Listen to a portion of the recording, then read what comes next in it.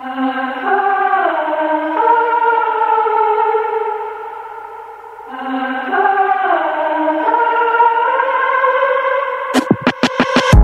running out of time? Am I running out of space? Am I running on fumes? Am I running in place? 'Cause all I wanna do is run away. In the run for the money, in the run for the fame. We're back for week 4 of our series that looks at the coronavirus pandemic and its continuing impact on the art community. It's been quite a week in the city, as we're bracing for what could be the deadliest period in New York's efforts to control the outbreak. All this is happening as we're starting to hear good news from Spain and Italy, where the pandemic appears to be showing signs of slowing. And in Wuhan, China, which was the first epicenter for the virus, life is returning to some level of normalcy, as the lockdown that began at the end of January has finally been lifted. I'm Harag Vartanyan, the editor-in-chief and co-founder of Hyperallergic. And I'm joined in the first half of this episode by our news team for an update on the biggest stories of the week.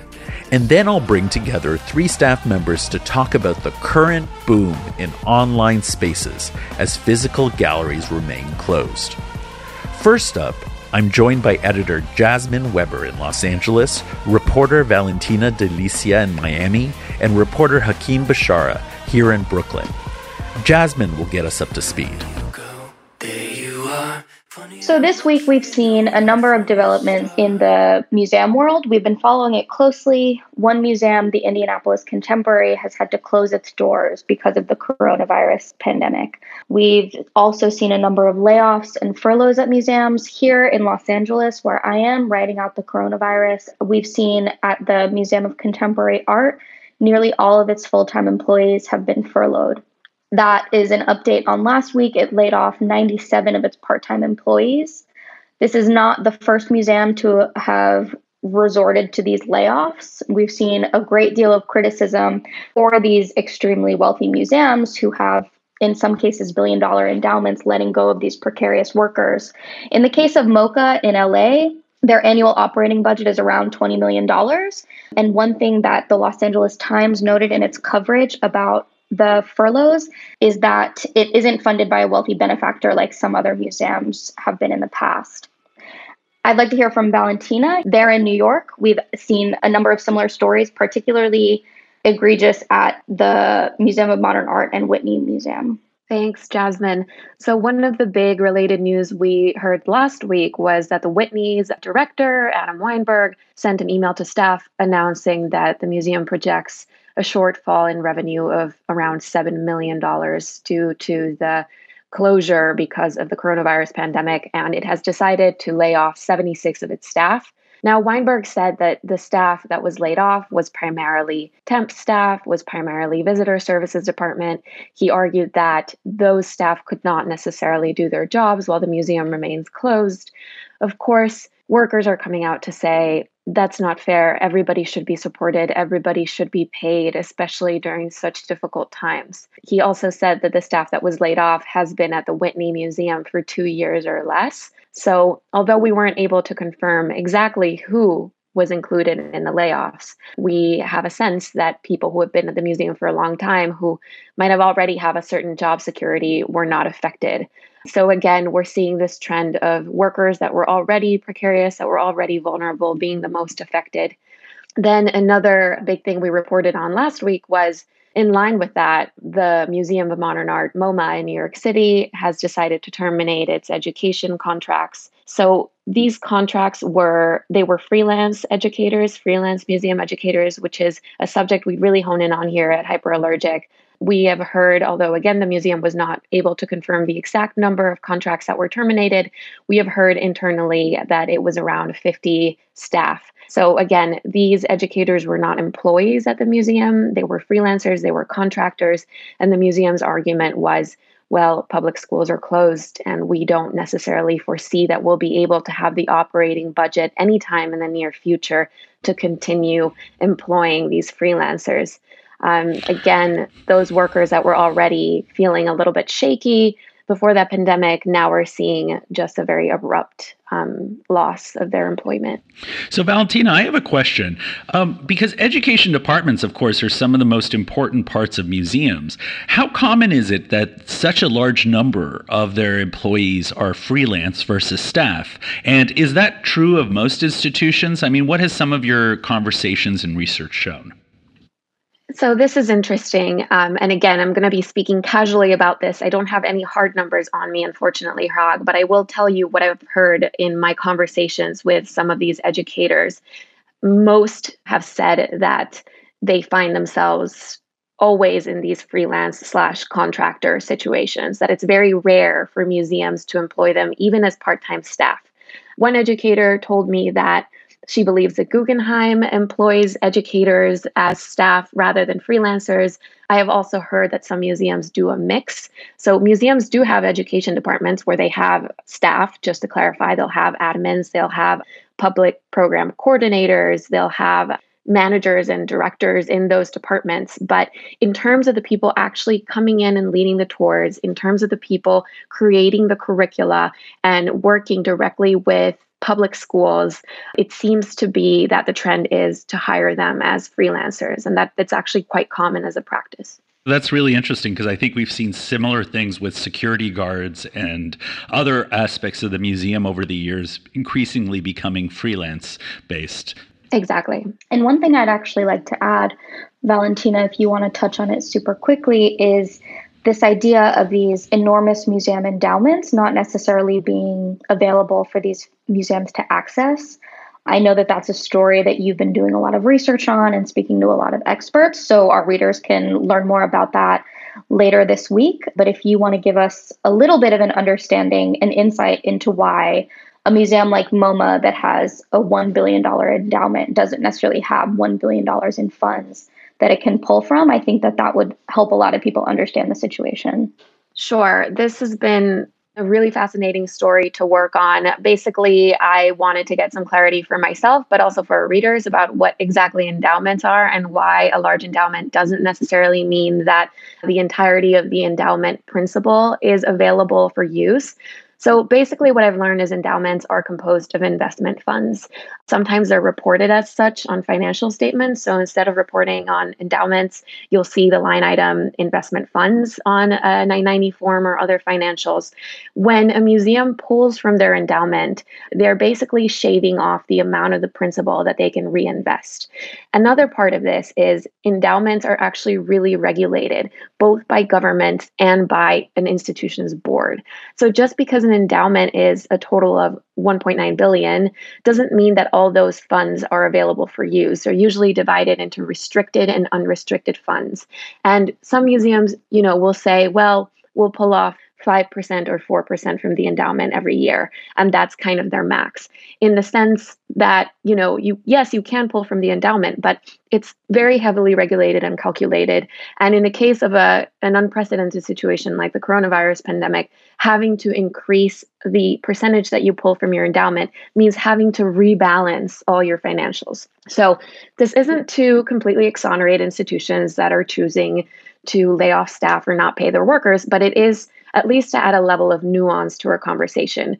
I think one interesting direction in which this research has taken me is it's less maybe about endowments and it's more about other forms of surplus spending that institutions are partaking in. For example, why is, MoMA's president earning over $1 million?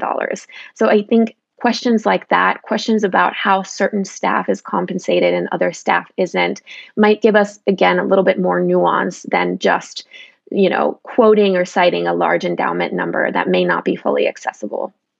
That's great reporting, Valentina. I look forward to your article. Thanks, Hrag. It's really been super exciting to work on this. I'm completely nerding out, I have to say. Jasmine, I have a question for you. I feel like, you've been, like me, sort of a little bit of an eagle eyes view of what's going on with different museums. One of the things that I've been really surprised by is, I don't understand why these education departments can't transition, with the online learning in the same way that other schools and institutions have transitioned. Now, what are some of the things you've been observing that you think are notable? I think that the the clear disregard for museum education has been really sad for me to see. I think that it's like all of the departments in museums, an extremely vital resource for the collection to interface with the public. I think that one thing that I've noticed is that these departments are clearly existing in a hierarchy no matter what any administrator tries to say. The visitor services are clearly the first to go, and educators are clearly also in similarly precarious positions. It's clear that so much of museum education relies on freelance work, which is another disappointing reality about the field, the way that these educators are devalued and not given benefits despite how incredibly important they are to the museum's function on a day-to-day basis.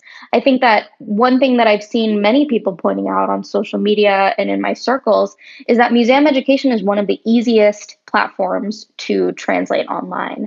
There are so many ways that you can bring the museum to people at home, especially kids who are visual learners and who really might be able to benefit from an online curriculum. We've seen lots of museums putting digital tours online, digital gallery walkthroughs, which are really incredibly helpful. And I think that a lot of these museums could really benefit from having their education department create online curriculums that people can teach their kids or teach themselves from home while the museums are closed. And I hope that a lot of museums take that initiative to start creating those programs. That's a really good point. I think what I've been also seeing is the fact that a lot of institutions seem to be taking the same attitude we saw 10 years ago when it came to online, where before it was sort of people just did the same thing offline and then just put it online. And in the same way, a lot of these resources that are being put online, it does feel like they're not being sensitive to the environment online and how they can stage them differently using educators. Or even the fact that the next 3 months, it would be great if these educators worked on new curriculum that reflects the reality we're facing now and will answer some of the questions students and others may have. So it's really upsetting to me to see the fact that the education departments appear to be some of the most devalued, when I really do believe they do some of the most innovative work in institutions like MoMA, the Whitney, and elsewhere. So I think that's a really good point. Thanks so much, Jasmine. Absolutely. There's a great deal of potential in what museum educators can accomplish through these digital initiatives, and I really hope that they realize what they're capable of. Hakeem, you've been reporting on a number of stories this week. Do you want to give us a little sense of what you've been finding? Well, I've been very eager to report on positive stories during these difficult and depressing days. So I'll start with a heartwarming story about museums, large and small, from all over the world, sharing medical-themed art and archival footage as a tribute to healthcare workers who are on the front lines of the pandemic. You have everything from photos and famous paintings of nurses and doctors to images of medical uniform and equipment. And those museums are sharing those images under the hashtag Museums Thank Health Heroes. And we gathered together a selection of our favorite tributes, which you can see on our article. The second story is the story of Jessia Hopper, a middle school teacher from Fargo in North Dakota, who started uploading drawing tutorials for her 8th grade student in 2015, much before, art classes and video tutorials became popular and essential today. And before she knew, back in 2015, those videos went totally viral on YouTube, gaining hundreds of thousands of subscribers to her channel and millions of views to her videos. Her most popular video is How to Draw a Nose. It received over 3 million views. And we talked to Jessia about how she's dealing with quarantine today and how she's interacting with her students through live streaming on YouTube.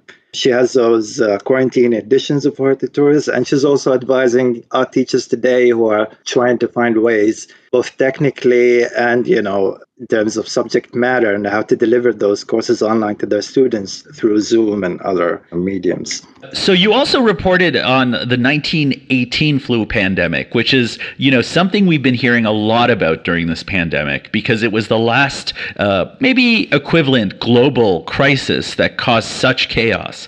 And in that case, it was during World War I. You had contrasted them with the images. And what did you learn from looking at the images from that pandemic over 102 years ago?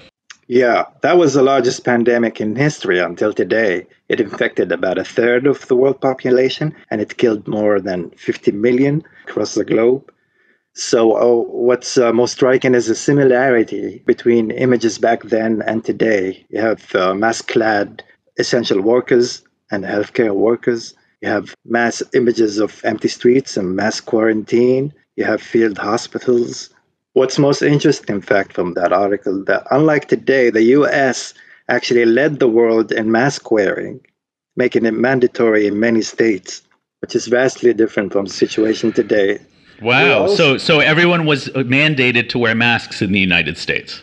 Yeah, it was illegal to leave the house without a mask. That's something that started in San Francisco in October of 1918, and then it was adopted by other states.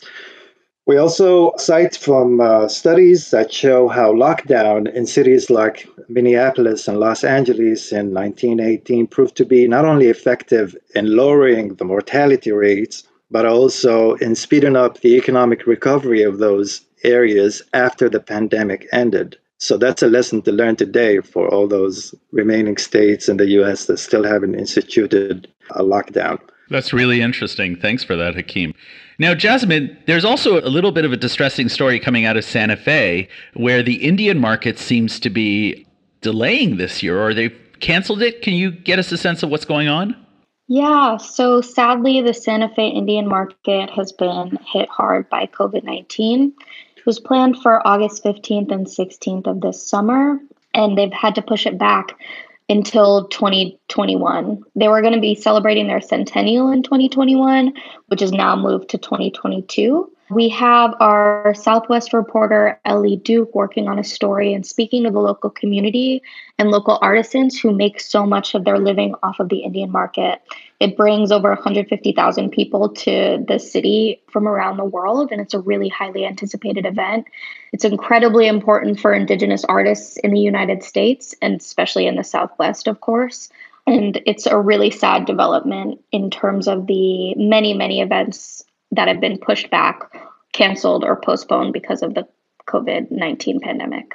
Yeah, as somebody who's actually had the privilege of attending the Santa Fe Indian Market, it really is such an amazing gathering of different kinds of creativity. So it's really sad to see. And many people may not know, but the Santa Fe is arguably the second or third largest art market in the United States, and the Indian market is a good chunk of that. So, you could only imagine how it's going to impact, different craftspeople on reservations and other indigenous art spaces throughout the country. So it is a very sad, and I hope they come up with an online way so that people can still connect to the makers.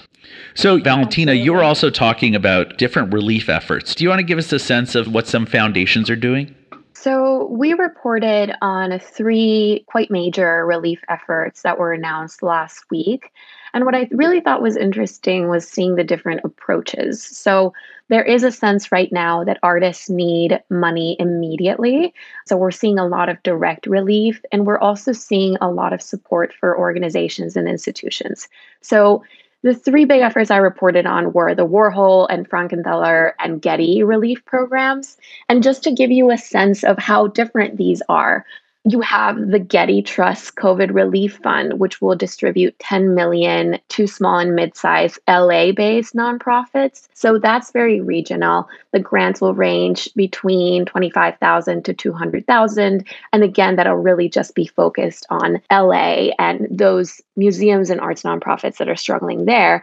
Meanwhile, the Frankenthaler Foundation has launched a 3-year, $5 million relief effort with the first round that I believe is already in motion and totals around $1.25 million. And what they've done is they've created 3 buckets. So $500,000 will go to the Foundation for Contemporary Arts Relief Fund. And then $500,000 will go to direct grants to artists that will launch in the coming weeks.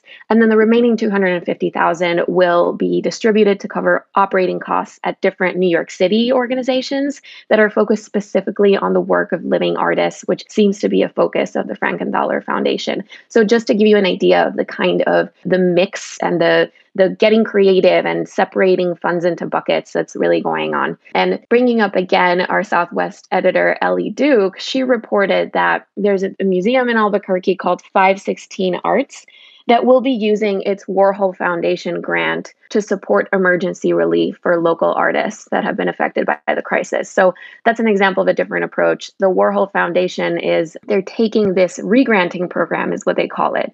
So organizations that are already receiving grants from the Warhol Foundation are now authorized to shift the focus of those grants to COVID relief. So in the case of this museum in Albuquerque, that money was being used to support contemporary arts projects that fall outside of traditional funding sources. And now it's going to be given to local artists directly. So it's been interesting to see just how creative we get in the middle of a crisis. And it's been kind of inspiring, honestly. That's great. I agree. It has been quite inspiring. And as we're recording this, I should just mention that China has just officially ended the lockdown on Wuhan, which is an industrial hub of 11 million people. So hopefully that, demonstrates that, all this will end too, stateside. So a little bit of good news. And like Hakeem said, we are trying to report on stories that are somewhat maybe inspiration or give us some hope in the midst of this. And this week we also reported about a couple in London who built a little gerbil museum,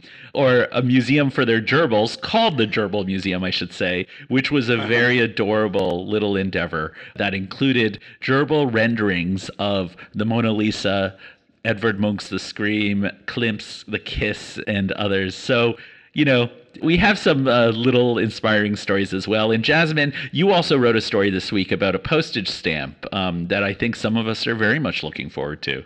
Yeah, one thing that we can all look forward to when this situation passes is the U.S. Postal Service releasing Rufasawa stamps. They feature photographs of her wire sculptures, and they're absolutely beautiful. I would recommend that everyone take a look at them just because her works work really successfully in that miniature format, and they're really delicate and gorgeous. They also come on a sheet that depicts a photo of Asawa drawing out a sketch for one of the sculptures that was featured in 1954's in one edition of Life magazine, photographed by Nat Farbman. The official launch date hasn't been announced, but I can only imagine that people will be scrambling to buy them when they're released. Really a nice addition to the mundane day-to-day tasks. Absolutely. I haven't been so excited about a stamp since the Ellsworth Kelly stamps came out a little while ago. So Yeah. This is great. Well, thank you, everyone. Thank you to the best news team in art for giving us an update of what's going on with COVID-19 in the art world. So thanks all. Thank you. Thank you so much. Take care, everyone. Now I get to talk about something I've really been enjoying. Ovid, spelt OVID.TV,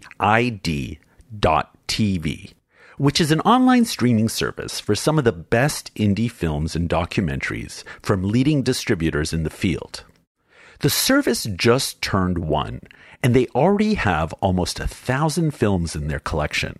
Not to mention, they're adding new selections on art, design, architecture, dance, and other topics every week. This past weekend, I watched Isaac Julian's beautiful and moving 1995 film Frantz Fanon, Black Skin, White Mask, which is a look at philosopher and psychiatrist Frantz Fanon and his influential work on race, colonialism, and power. And I really enjoyed discovering Tanya Rachmanova's complex portrait of Russia's new class of contemporary art collectors called simply Art and Oligarchs. Some of the other new additions at Ovid include documentaries on Bosch, David Hockney, and Picasso, and there's so much more. Use code HYPERALLERGIC for 25% off your first 4 months. Then it's just $6.99 a month. So visit Ovid, OVID.TV, and use the code HYPERALLERGIC.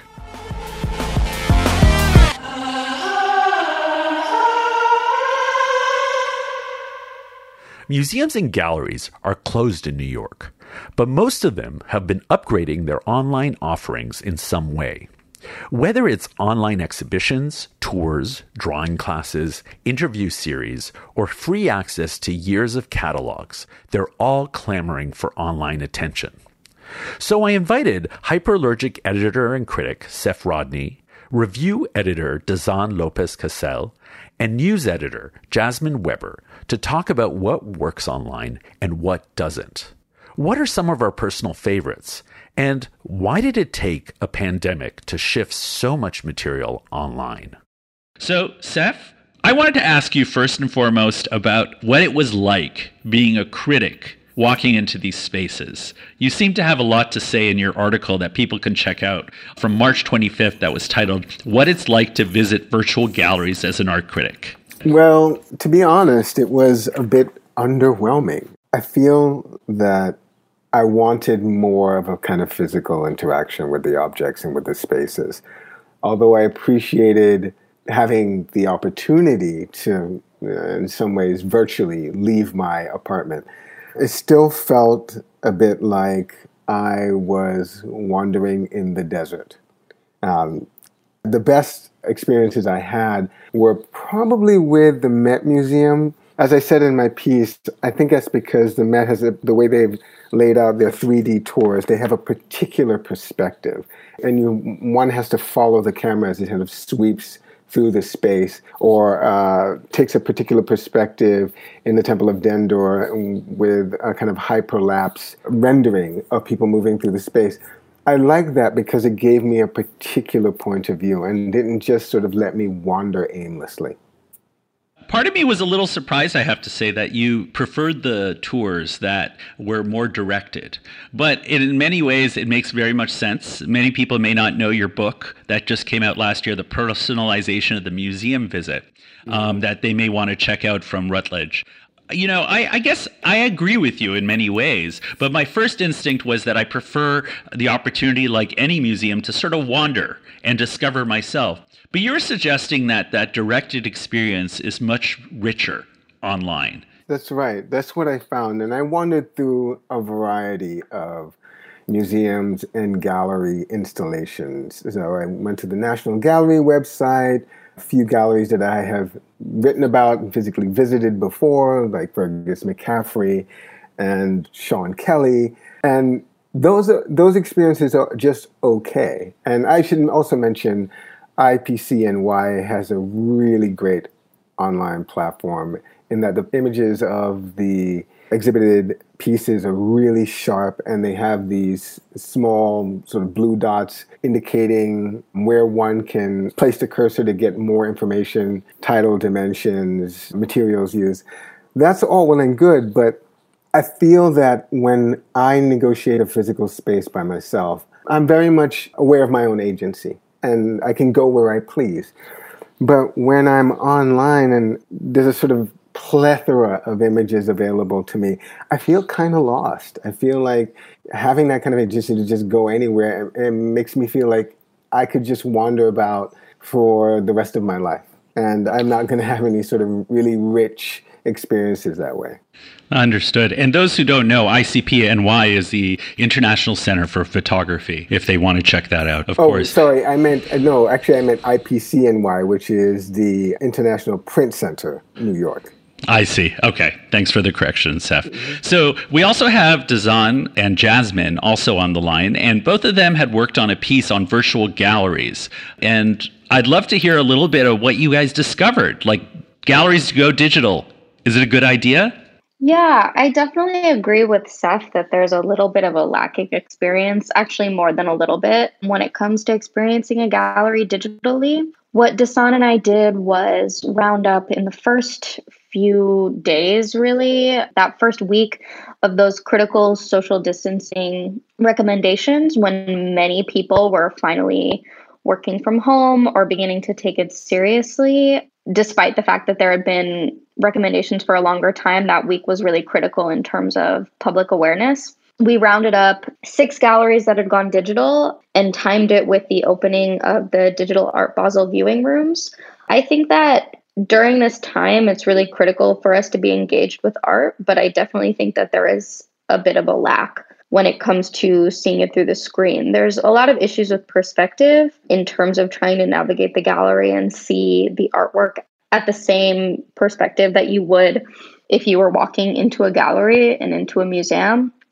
But what we did find is a lot of worthwhile work. One of the exhibitions that I highlighted with one of my blurbs was Josephine Mexbur's Peleas at Timothy Taylor Gallery, which worked a bit more successfully because it was a video exhibition.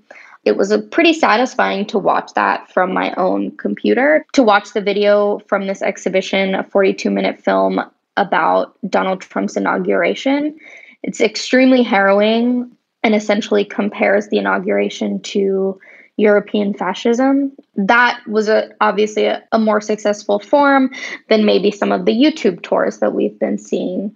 But at the same time, I will say one successful tour that I went on virtually was Prophets and Angels, Purvis Young and Edouard Viard at Shin Gallery. That is now closed, but it was actually a really interesting way to see Purvis Young's work. He's a Miami-born outsider artist, and they had a wall of his paintings created into this sort of makeshift collage. They were all individual paintings that were then hung on the wall together, and the texture and the detail really worked successfully on the online platform. Yeah, and I want to sort of add on to that and say that when we were looking at a lot of these like viewing rooms that were coming out around this time, I think one of the biggest things that struck me, to sort of add on to what Jasmine is saying, is the ways in which certain works do and don't lend themselves to be particularly successful in terms of how they're being exhibited in an online space. And I think Seth touched on this a bit as well in his piece, which is that for institutions like the Met that have these really significant production budgets, the experience of viewing work virtually can be really pleasant and can offer you an amount of detail and sort of insight into the physical object of the work that maybe you wouldn't be able to get as close to in person, or really can kind of give you this sort of optimal experience where the galleries are less crowded and you have all of these incredible sightlines that you maybe wouldn't have if you were walking in on an average day.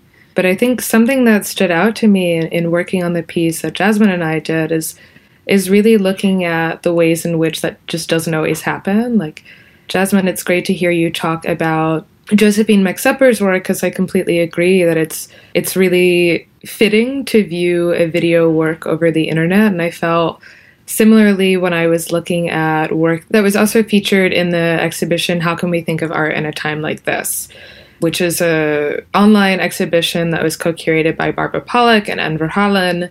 And it was something that really kind of sprung up right around the time when I think a lot of people were first turning towards viewing rooms online. And these curators were specifically thinking about the question that they posed in their title, which is, how can we think of art in this time like this? And really turning that on its head and pointing to the ways in which it's actually essential that we think of art at a time like this, when we are all feeling very stressed and taxed, and many of us are really kind of confronting situations that we've never had to deal with before. So I think that asking these kinds of questions is really crucial. And this exhibition features a variety of works that are, some of which are works that we would traditionally view as two-dimensional, and then some of them are works that are time-based or works that are three-dimensional. And so there's really kind of a range of experiences you can have on that platform. But another thing that I wanted to highlight was kind of like an older exhibition, but one that I continue to come back to, which is the Net Art Anthology that Rhizome produced. And I think that what's special about the show and the huge amount of scholarship that has come out of it is that it's specifically thinking about the internet as its environment. And it's thinking specifically about work that has been born digital. Rhizome is obviously an organization that is specifically dedicated to work that is born on the internet and that's really engaging with that ecosystem.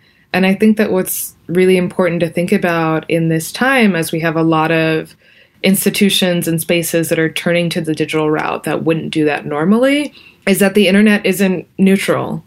Like, it isn't a neutral viewing condition. And I think that it's really important to recognize that there are certain experiences that unfortunately we just cannot have right now when it comes to how we engage with art. We can't have the physical experience of seeing a work in person and being able to physically move up close to it, to smell what the room is like, to feel the scale of our body in relation to an object. We don't have that ability right now. And so I think that some of the most successful presentations of work that I've seen are ones that don't try to replace that experience, but rather try to create something different altogether. And I think what Rhizome does with the way that they platform work that is made for the internet and the way that they focus on sort of enabling a huge amount of scholarship to come out about that is really important, because we are now viewing art on the internet and that totally changes how we experience it. So why not reckon with that directly and think about what it means to encounter work in that setup rather than trying to sort of fight against it? And there are a few other spaces and galleries that I've seen that have been doing that really well. That's a great summary, Dazan. I really appreciate it. I also want to shout out the fantastic list you created on March 24th called Tired of Netflix, Stream Experimental Films and Video Art. And one of the things that I loved about that, and I think a lot of people, at least in my world, has really been appreciating was, people are disparaging the lack of physical spaces. But in this day and age, things like video art, I see people circulating and sharing a lot of videos and different kinds of films. And that's been a really welcome break. Right.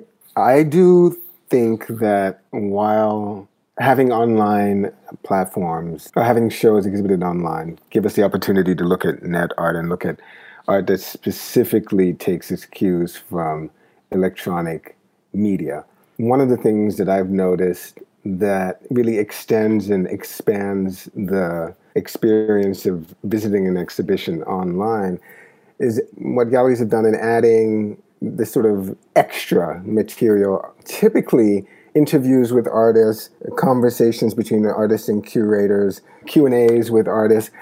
And I want to shout out a couple places that stood out to me. Gallery Lalong had a video on Ursula von Ruydingsvad. It was a short video, I think it was less than 2 minutes, but it gave a little snapshot of her history, how her family was detained for 5 years in a post-World War II refugee camp. And video touches on what seems to be for her a really traumatic experience that she turned into or fed into her work, making these monumental structures out of wood. I thought it was powerful. Richard Taittinger also had a video that essentially gave us an insight into the artist's method and concerns with a chat with Frances Goodman, who comes out of South Africa and does a lot of work around feminist tropes and feminist or materials that are associated with femininity. And honestly, when I first started looking at the video, my heart kind of sank because I saw it was 27 minutes long. But she started talking and I was entranced. Frances had a lot to say about how the sort of appurtenances of femininity work against and for women. And I found it fascinating. And there was another one. Oh yeah, the Bronx Museum of the Arts has an art studio set of videos, which are how-to videos, like how to make collages or how to draw graffiti. And I thought that was kind of fascinating. I have to say the guided tours didn't do it very much for me, because even though they attempted to sort of reveal a show in the way that one would sort of walk someone else through an exhibition, the voice that they use on a couple of the videos is not personal at all. It sounds like they're reading a script, and that's exactly not the way to do this. Whereas the version that they did with Andrea Bauer's show was better because they actually gave the microphone to real people to talk about their real experiences in the galleries, which opens up the exhibition for me. So what I'm essentially saying is that while the platforms exist as a kind of surrogate experience of art, they also provide this window into this conversation that never really goes away from the art scene, which is, what is the artist's real intention? I think these kinds of videos kind of get at that and unpack what artists are thinking and working towards in a way that's really enticing to viewers. That's a great point, Seth. Thanks for that. Dazan, do you have any thoughts? Yeah, I'll just say that I completely agree with that. I think that when galleries and spaces come from a place of recognizing an experience that can't be created and instead are working to sort of supplement and build our knowledge of an artist's practice, I think that is the best thing that people can be doing. Like, I completely agree that now is really a great time to be publishing maybe scholarship or interviews or other things that are either related or were done directly by an artist that we maybe wouldn't have had access to normally, or wouldn't have maybe had the same amount of bandwidth to really consume. I think that we're in this period where we're not going outside. A lot of us who are privileged to not have to go outside are not doing that. And so we're in a space where a lot of us are feeling more contemplative. And I think that having the ability to learn more about, say, maybe an understudied period in an artist's life or a material they may have explored at one point or another is really valuable right now. And something I also want to sort of spotlight is to kind of go back to what I was saying earlier about this being a unique opportunity for doing things that we wouldn't normally be able to do. By we, I mean spaces. I've been really pleasantly surprised to see, especially smaller spaces, kind of reckon with their bandwidth in terms of knowing that maybe producing a virtual tour is not the best use of their resources.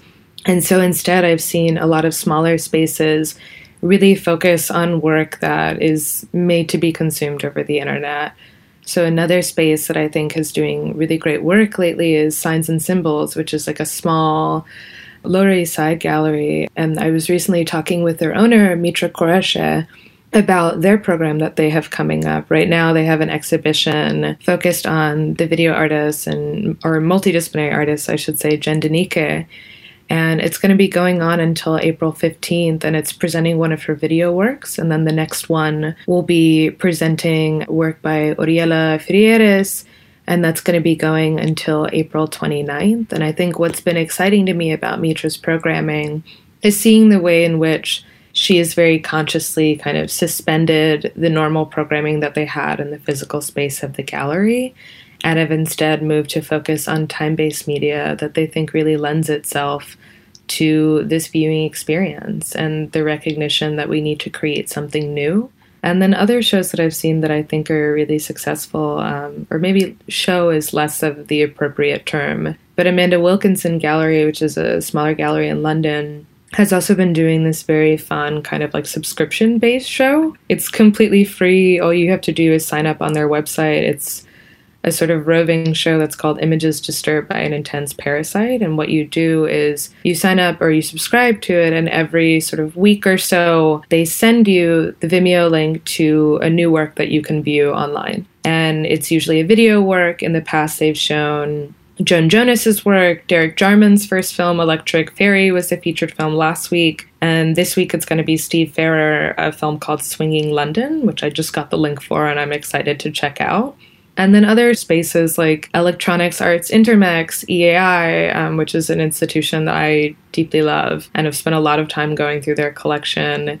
They are also kind of partnering with another smaller space, 47 Canal, to present a selection of sort of video works and quote like video paintings by the artist Trevor Shimizu. And so again, they're really kind of thinking about like what uniquely lends itself to being experienced from the comfort of one's own home or on a screen, whether that's a big or a small one, and really thinking about how you can be strategic about that and how you can present work that is going to maybe resonate in a different way than it would otherwise. So it's been really heartening to see things like that. Great. Before we bring Jasmine in, Dazan, I have a question for you as somebody who's been particularly interested in video and film and curating that. Now, I've been actually having very good experience watching video during this quarantine because I often find it very difficult to watch in galleries.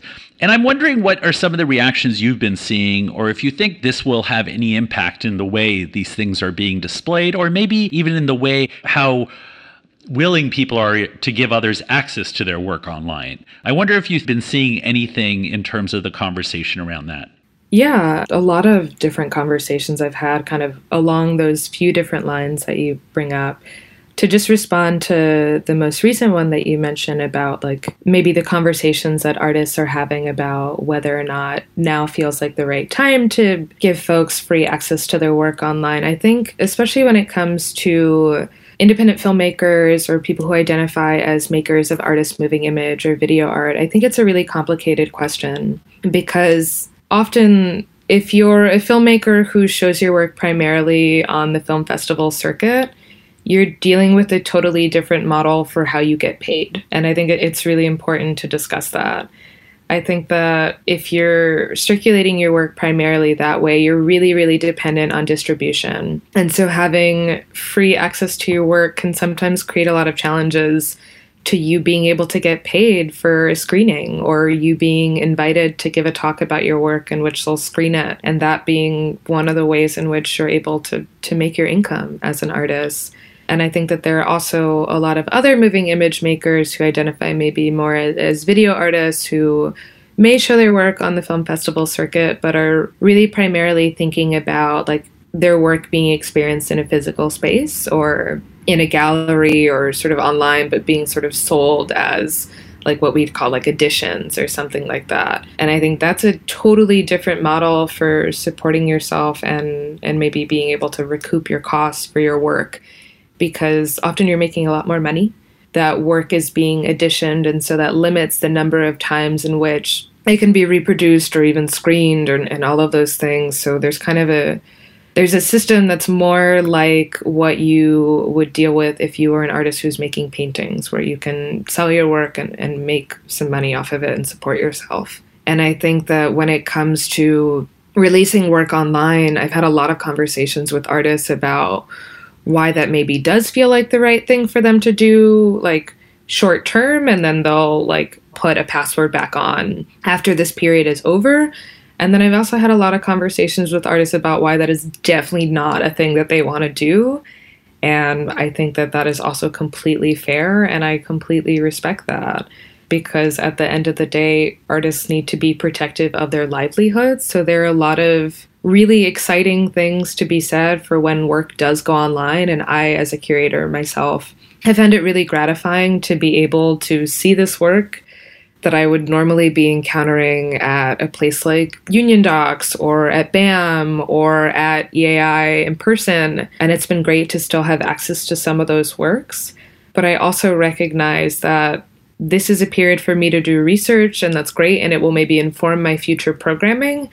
But for some people who maybe just want to see this thing this one time, they may be less inclined to pay to go to a screening of it and see it in the future in a context where the artist is going to maybe be making some money. So I think, to answer your question about what I hope will come out of this, I hope that other people also use this as an opportunity for learning about artists they maybe wouldn't have experienced or wouldn't have encountered otherwise, and work they wouldn't have experienced. And I hope that people who would maybe spend more of their time consuming content from platforms like Netflix and Hulu will now be like more aware of the very vast and exciting world of experimental film and video art and artist moving image. And even better, I really hope that the people who do have platforms and do have the ability to either buy this work or program it or curate it or invite these artists to come and show their work, that they will do that after this period ends. Because that, at the end of the day, is the best way that we can support artists, by exposing new audiences to their work and doing it in such a way where they're also being fairly compensated. So that's kind of what I'm hoping comes out of this, but we'll see. Great. Jasmine, we talked a few weeks ago, or maybe it was even last week. I can't even keep track anymore. So much happens in a week nowadays during this pandemic. We were talking a little bit about the hesitation, or at least some of the issues we saw, the fact that institutions and others were putting their stuff online so quickly, considering, they hadn't done it for years, and all of a sudden. I'm just curious, in the online galleries you've been visiting, if there are other things like that you'd been noticing, like in terms of the way they'd present it and who their intended audiences might be, or just general observations you've had about online galleries in general. Yeah, so for our readers who might not have heard that previous conversation, your colleague, Lise Ragbeer, you had spoken to her about the fact that many of these museums had been pushing against putting much of their programming and so much of their information online, which is a way of gatekeeping access to people who might not be able to be present in the museum, whether or not it's because they live in a more remote location, whether or not they can afford the ticket prices, etc. And the fact that the COVID-19 pandemic, while it's highlighting social inequality in so many ways in nearly every facet of society, it's doing the same thing in the art world. And we talk a lot about that in terms of what we see of museums laying off and furloughing and firing certain workers. But then we can also see that in the fact that this information was not considered a priority to put online until it affected the primarily wealthy audiences that were frequenting these museums. So that's a concern that I've been thinking a lot about, is how we're going to maintain this access after the pandemic is over, when there is a vaccine and when we know what the aftermath is going to look like. I mean, I think you touched on this a little bit, Dasan, in terms of how we can make sure that we're supporting the most vulnerable populations during this time. And that's definitely something that I'd like to see museums focus on, is how much of this online program are you going to keep online? You're putting all of this effort and time into moving things into the digital space. And it's incredibly important for some of your patrons of the museum, people who would otherwise want to see this information and who want to learn about the museum. Is that access going to create another opportunity for the museum to open up permanently, or are they going to put up another wall? Yeah, and I'm really glad you bring that up, Jasmine. I think that the issue of access is really crucial right now. And I think it's also important to acknowledge that the internet, as we have said, is also a form of privilege. Like, to access a lot of this programming that has moved online, like, you do have to have a reliable and a pretty robust internet connection to be able to access the huge amount of data that is being transmitted, to be able to take in these like fantastic shows and video works and so on and so forth.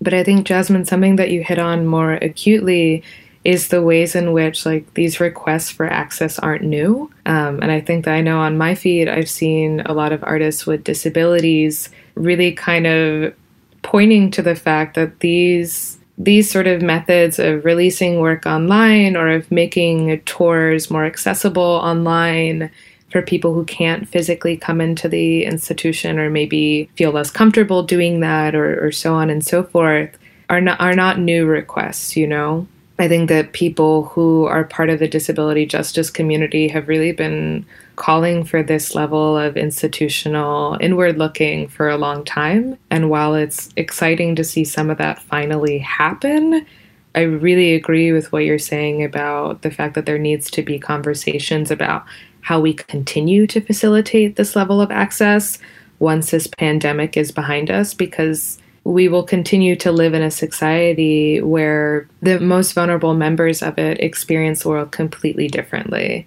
And I think that as this pandemic has shown us, they are often going to be the first to be impacted and the most severely impacted.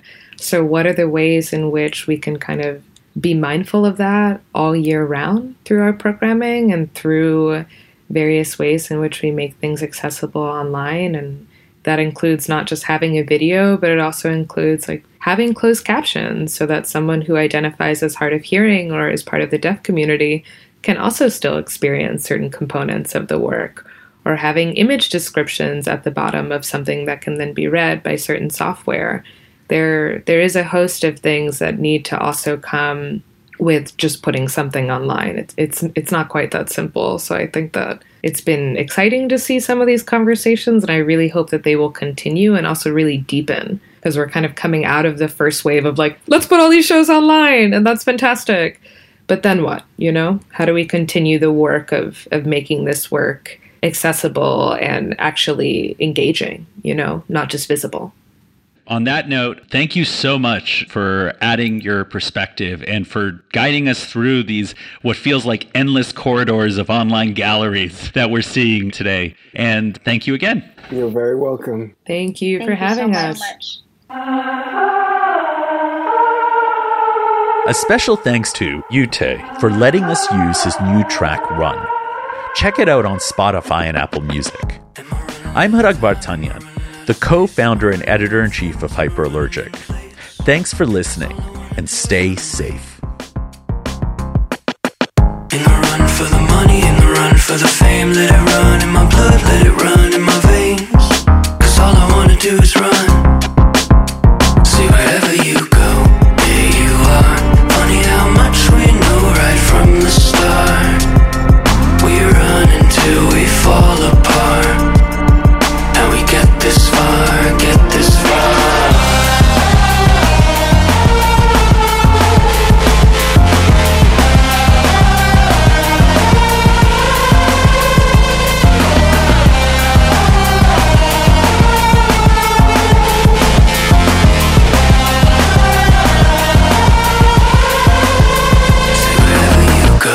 There you are. Funny how much we know right from the start. We run until we fall apart. How we get this far, get this far.